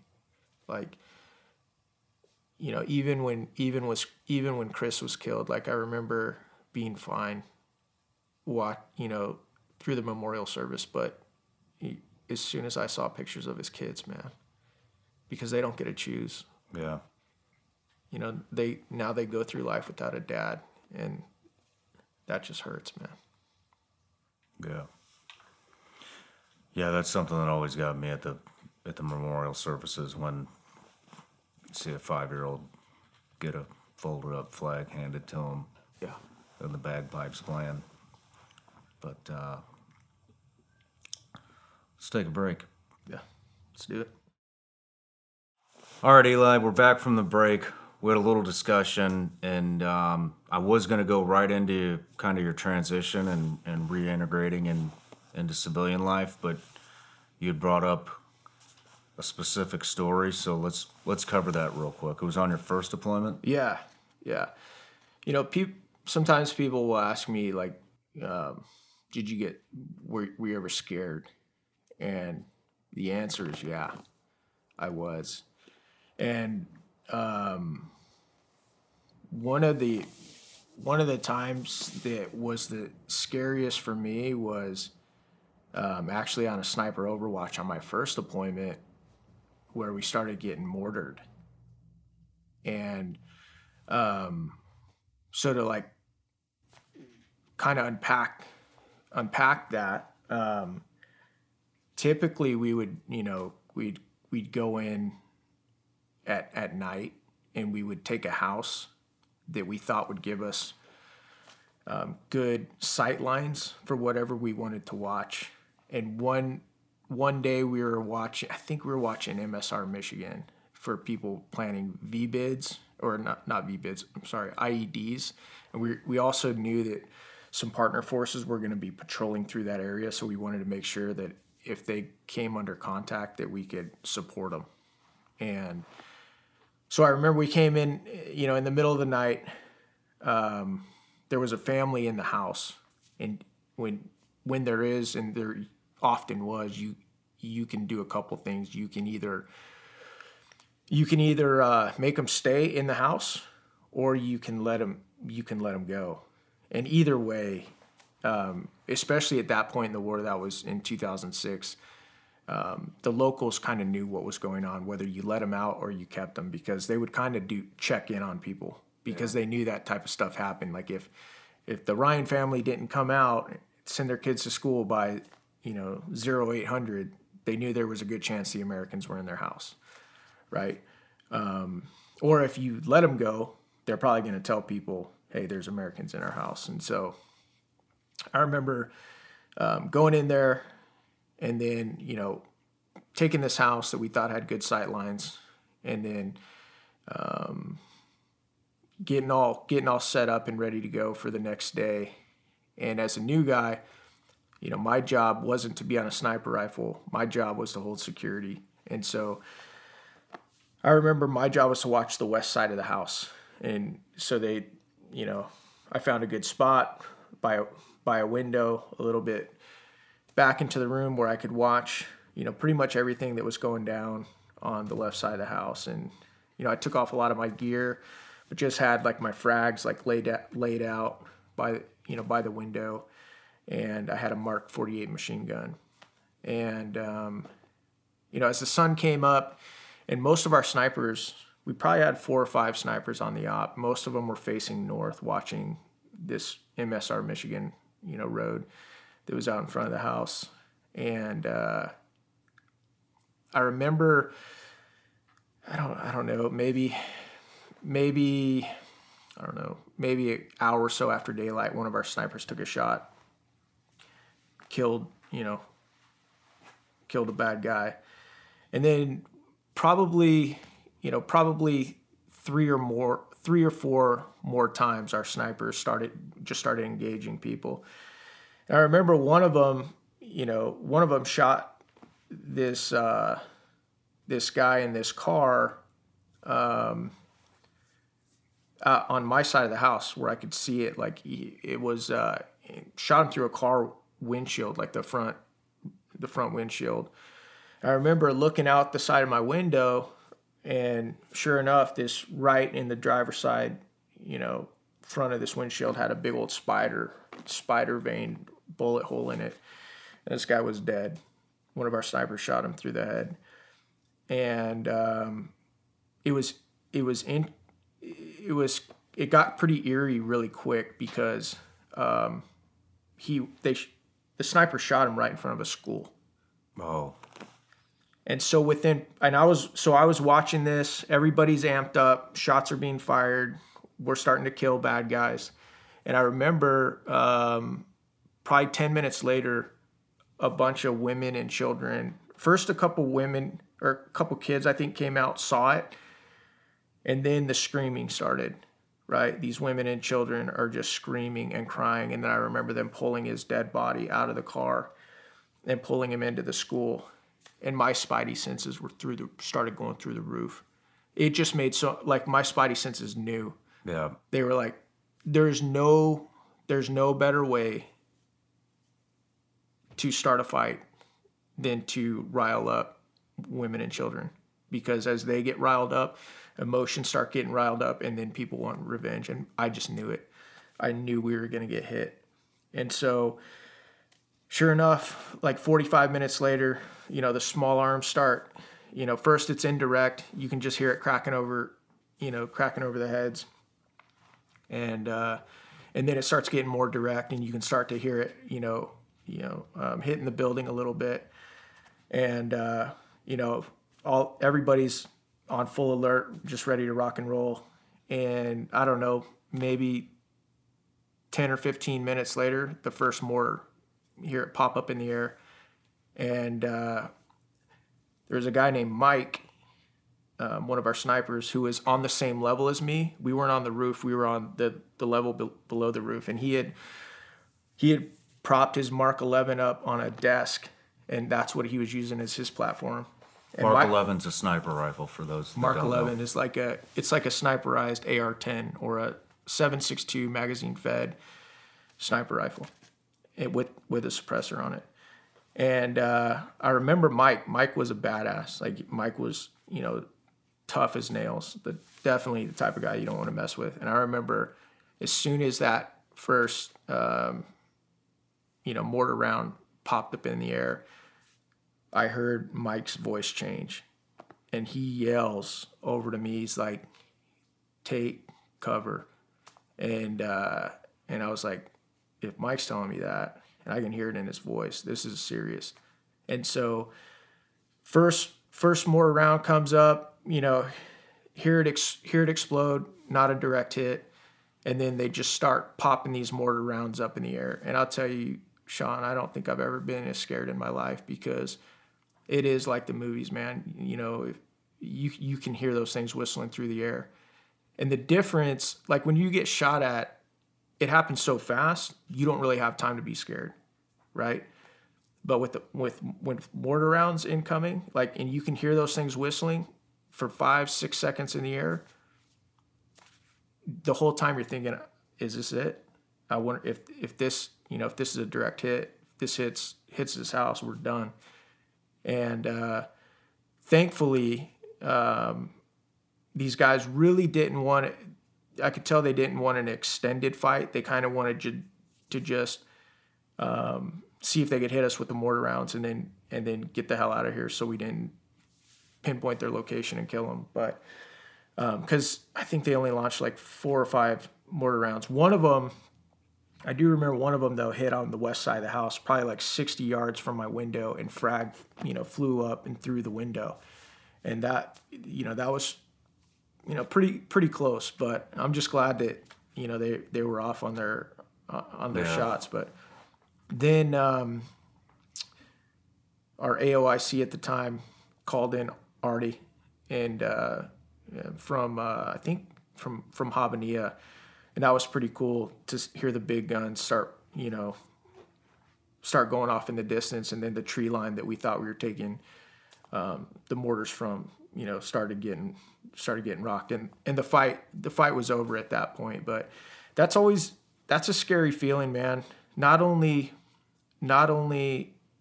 hearing mortar rounds, whistle through the air and not knowing where they're going to hit, and you're taking small arms fire, but like when you're in a sniper overwatch or a situation like that, you're usually in one of the worst neighborhoods on planet Earth, and there's like 10 to 15 of you, and you're in somebody else's city, and you're constantly thinking, how many bad guys can they muster to send at us? Yeah. And when you know that you're probably not going to get extracted till nightfall, because nobody wants to risk the vehicles in the daylight, which we didn't always own. We usually own the night.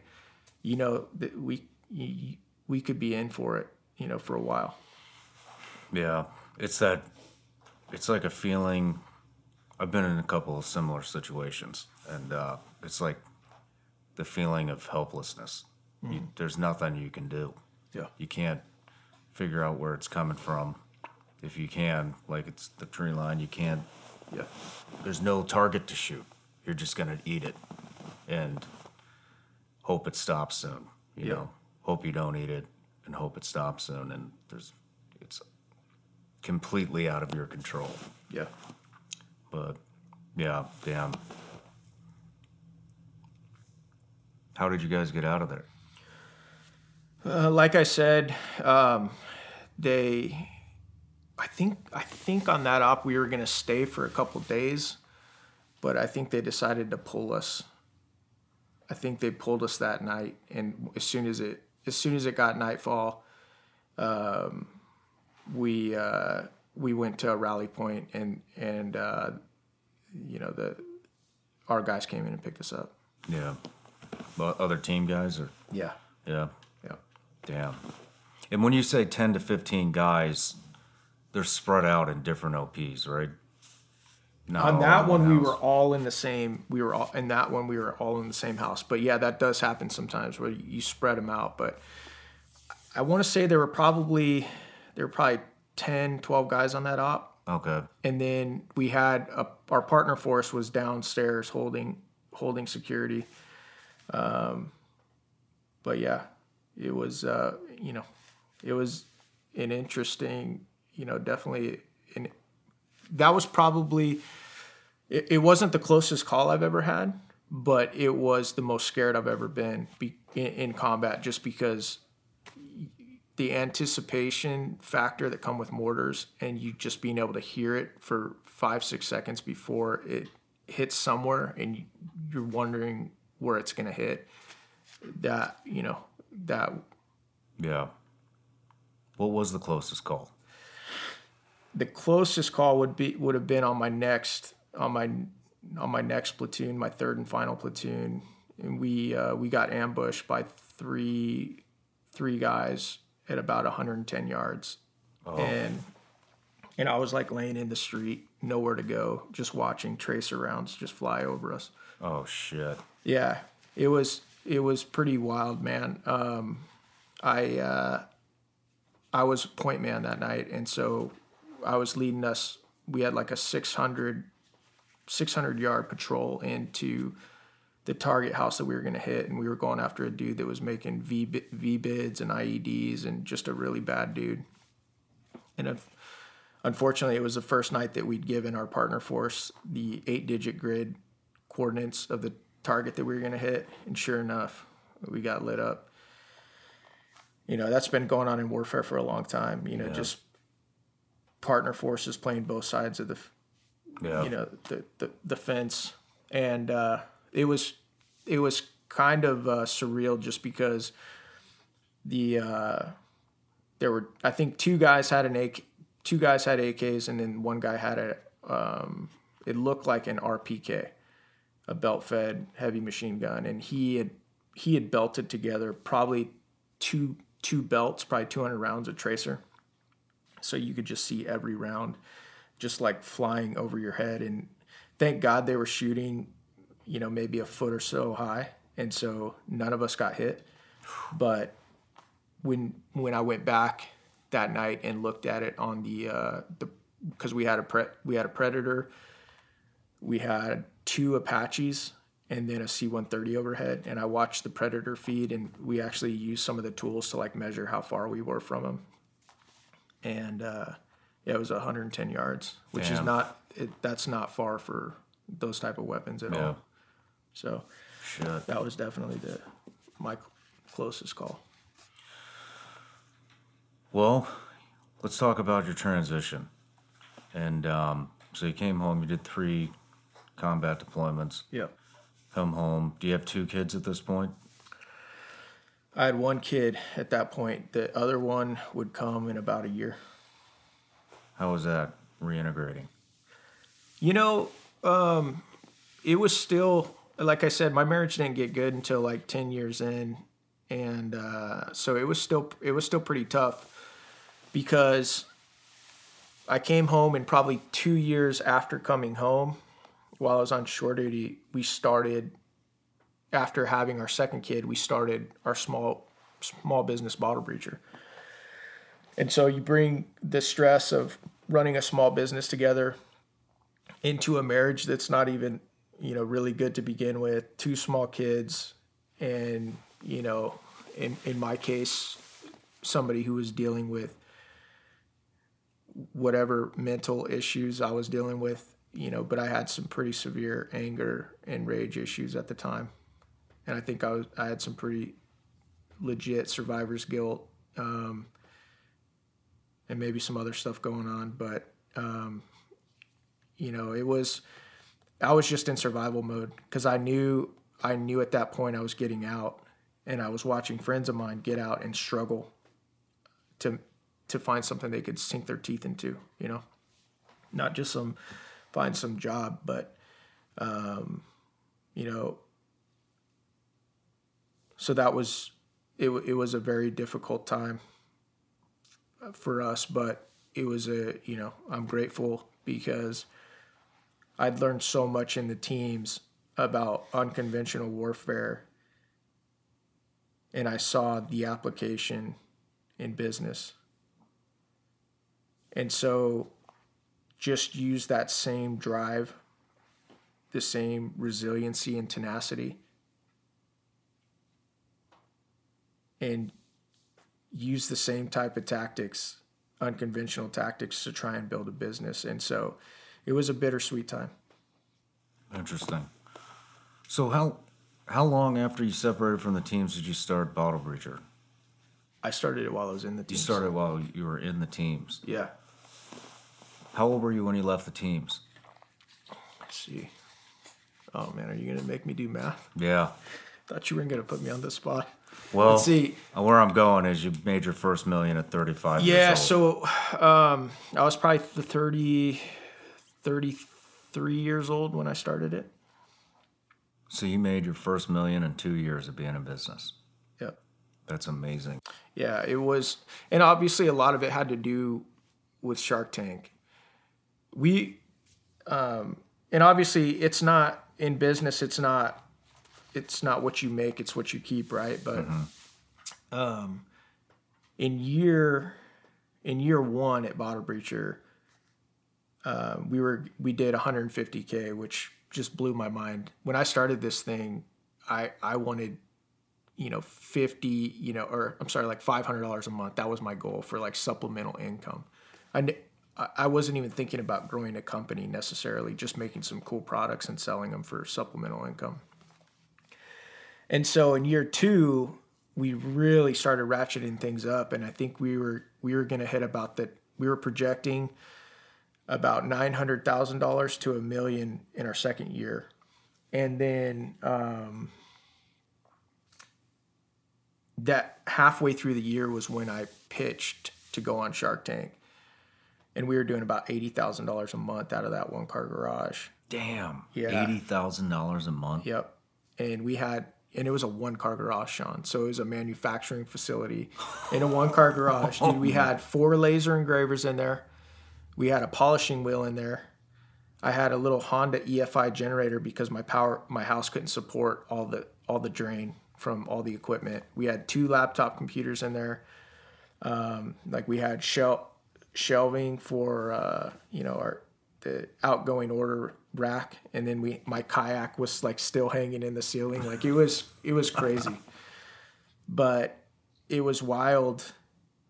I remember going to an open casting call for Shark Tank after I applied. I had applied online and not heard anything from them, so I went to an open casting call, which was like probably 10 minutes down the road from my house, down the 163. And I remember I didn't even practice my pitch. I just walked. I had this cool cigar box. I laser engraved the Shark Tank logo on it and my logo, the Bottle Breacher logo. And I remember, did you know Kevin Lace? You know Kevin? I had never met him. I know who he is. I've never met him. So he worked with Clint Eastwood on the movie American Sniper, and Kevin was in my platoon from 06 to 08. And so Kevin was kind of like a technical advisor on the movie. And he reached out to me when when they were wrapping things up with the movie and asked me if I would make bottle breachers for the cast and crew of the movie. So it was really cool. I got to make Clint Eastwood a bottle breacher, Bradley Cooper a bottle breacher, and just all the guys, whatever names Kevin gave me. And so we did a really cool, like, limited edition bottle breacher for those guys. And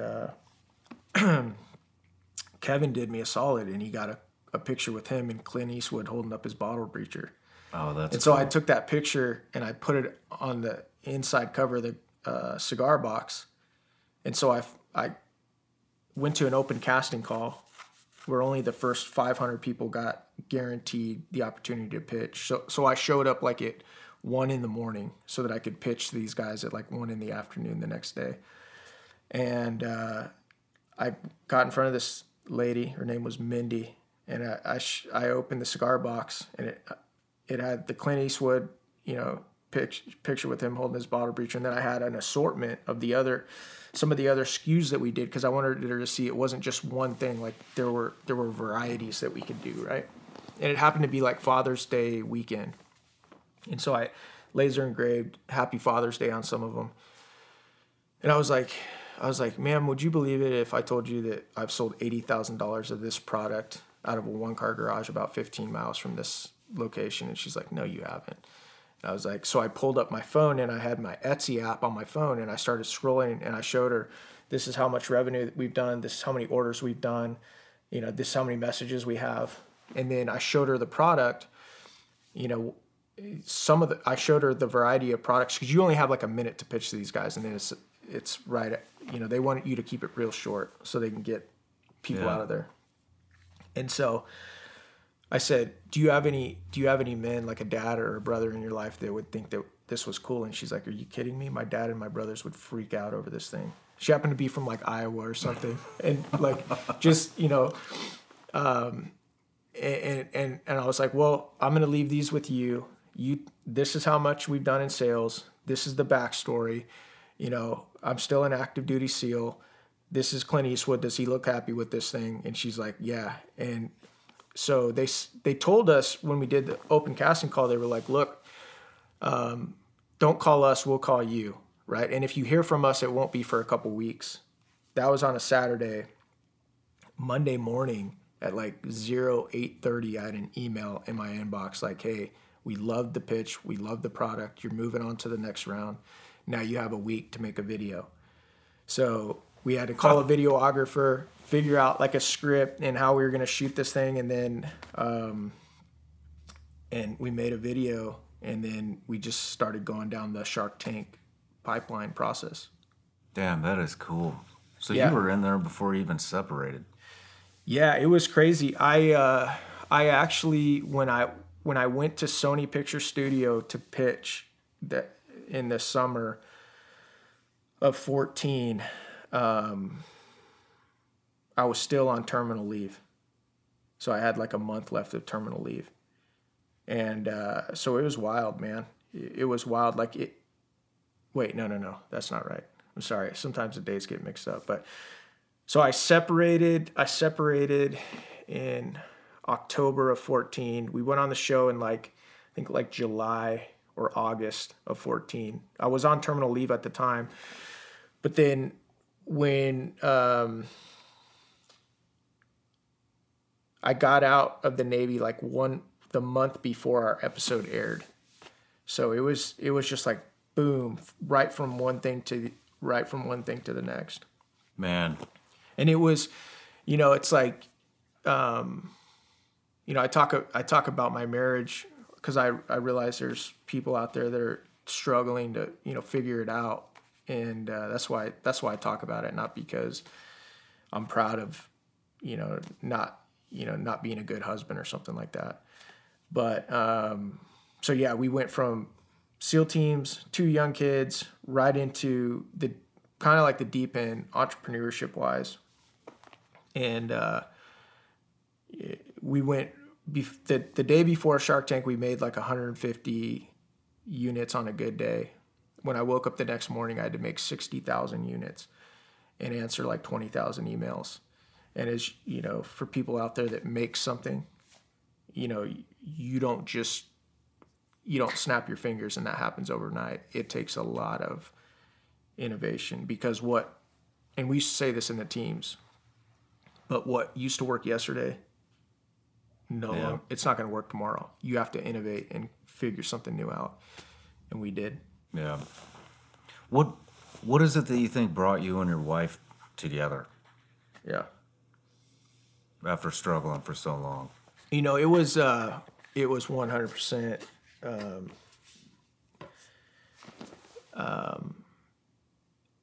The catalyst was a Christian men's retreat that I went to. Really? Yeah, 100%. And I know that sounds like something that guys like us would typically avoid like the plague, and I did for a while. I had a good friend of mine who invited me to come to this Christian men's retreat. It was called Wild at Heart. And he was also a Shark Tank business owner. He's like, Eli, you got to come check this thing out. And I was like, oh, man, that sounds pretty lame. I was like, what are we going to be doing? Like singing Kumbaya or doing trust falls, or is somebody going to break out rattlesnakes or something like that? But no, man, it changed my life, man. It was awesome. And it just showed me how I hadn't been stepping up. I hadn't been fighting for my wife. I'd been so busy fighting with her and trying to be right that I hadn't fought for her, and I hadn't fought for her heart. And it was so cool, man, because they take you back into their story. And it's like 400 guys that show up there. It's like from all walks of life, every profession. I've met other team guys there. I've met Rangers there. I've met doctors, all sorts of people, all sorts of guys that are, struggling with a lot of the same things. And it was just really cool because, like if you go back into the biblical story and the biblical narrative, we do have an enemy who's come to steal, kill, and destroy. John 10:10 says the thief has come to steal, kill, and destroy.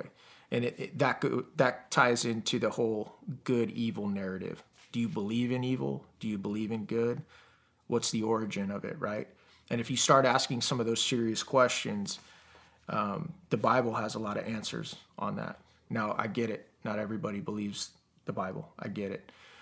But it was an eye-opening experience for me because it framed it up in a way that, like, it just made so much sense for me. It just made so much sense to me. And it, one of the things they cover is, why does God give you a masculine heart as a man?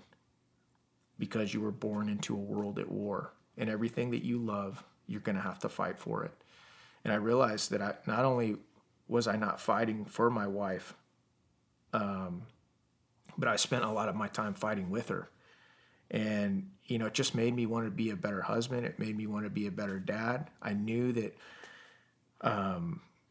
unlike in the SEAL teams, I was given certain weapons for certain jobs. I knew I didn't have a lot of the weaponry or the training to be either of those things, but I wanted to pursue it, and I wanted to get better at it, and I wanted to work at it.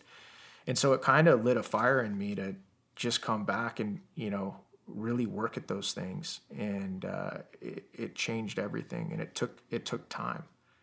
But, and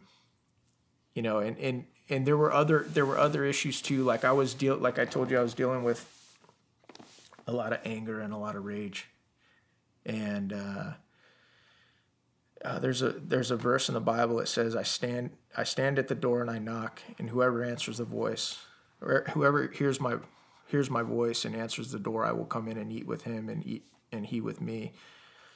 And I think it's so cool. That's something I love about the gospel, is that when you read the gospel and you read how Christ, and Jesus was here on earth, he didn't make anybody follow him. He didn't make anybody follow him.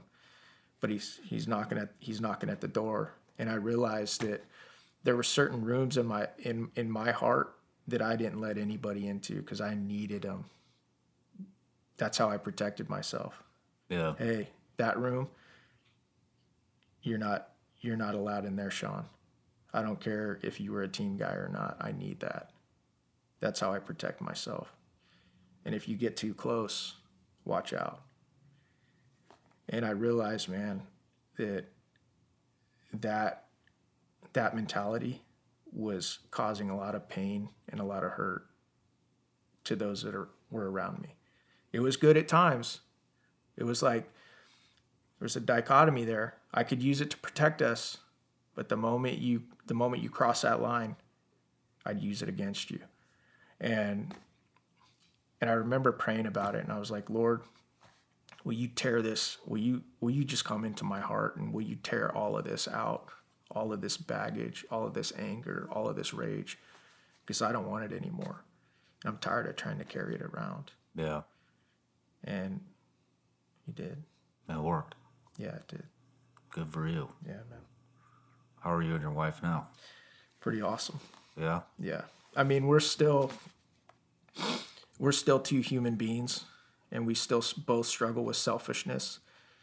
And I think that there's a verse in Ephesians that says, as husbands, we're supposed to lay down our lives for our wife like Christ did for the church. And when you look at what Christ did for the church, he died for us. And I was dissecting that verse. I was looking at it. I was like, not only you're not willing to die for your wife, you're not even willing to forgive her, or you're not even willing to put your pride down and love her and fight for her. And it was just like, it was so cool, man, because it just it gave me some goals and a new perspective on how much I'd let her down. And it was cool too, because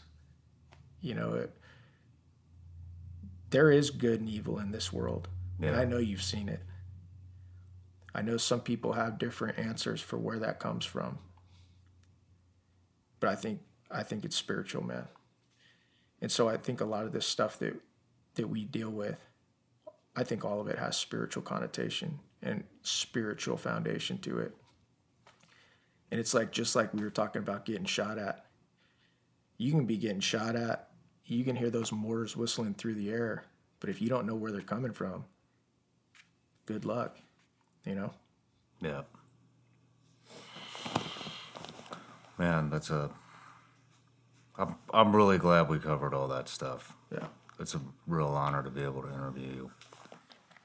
Well, I again, man, out of respect, I know that that's not the answer. A lot of people don't want to hear it. A lot of people would disagree with a lot of that stuff, and I'm cool with that. And I'm glad we live in a country, in a place where you and I, or myself and whoever's listening or watching, can disagree or not believe the same thing, and we can openly talk about it. Yeah. Because I realize that there are places around this world, if you talk like that, you get killed. You could be thrown into prison. And to me, that right there is evil. I want you to be able to have a different opinion than me. That's one thing I love about this country, man, is that, like, and I hope it never changes, is that we can agree to disagree, and we can have difference of opinions, and we have the right, to worship however we want to worship, or not at all.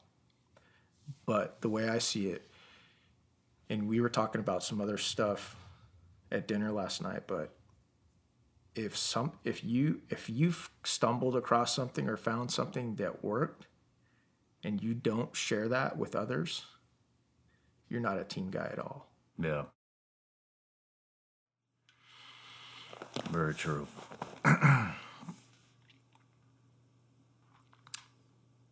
Let's start moving into politics. So this is the portion where we cut the show, and from now on, the rest of this is going to be over on Rumble. Why do we got to do that, dude? Well, there's the YouTube-friendly version, and then there's the not-so-YouTube-friendly version. But I thought I just got done talking about freedom of speech. Did I not just get done talking about that?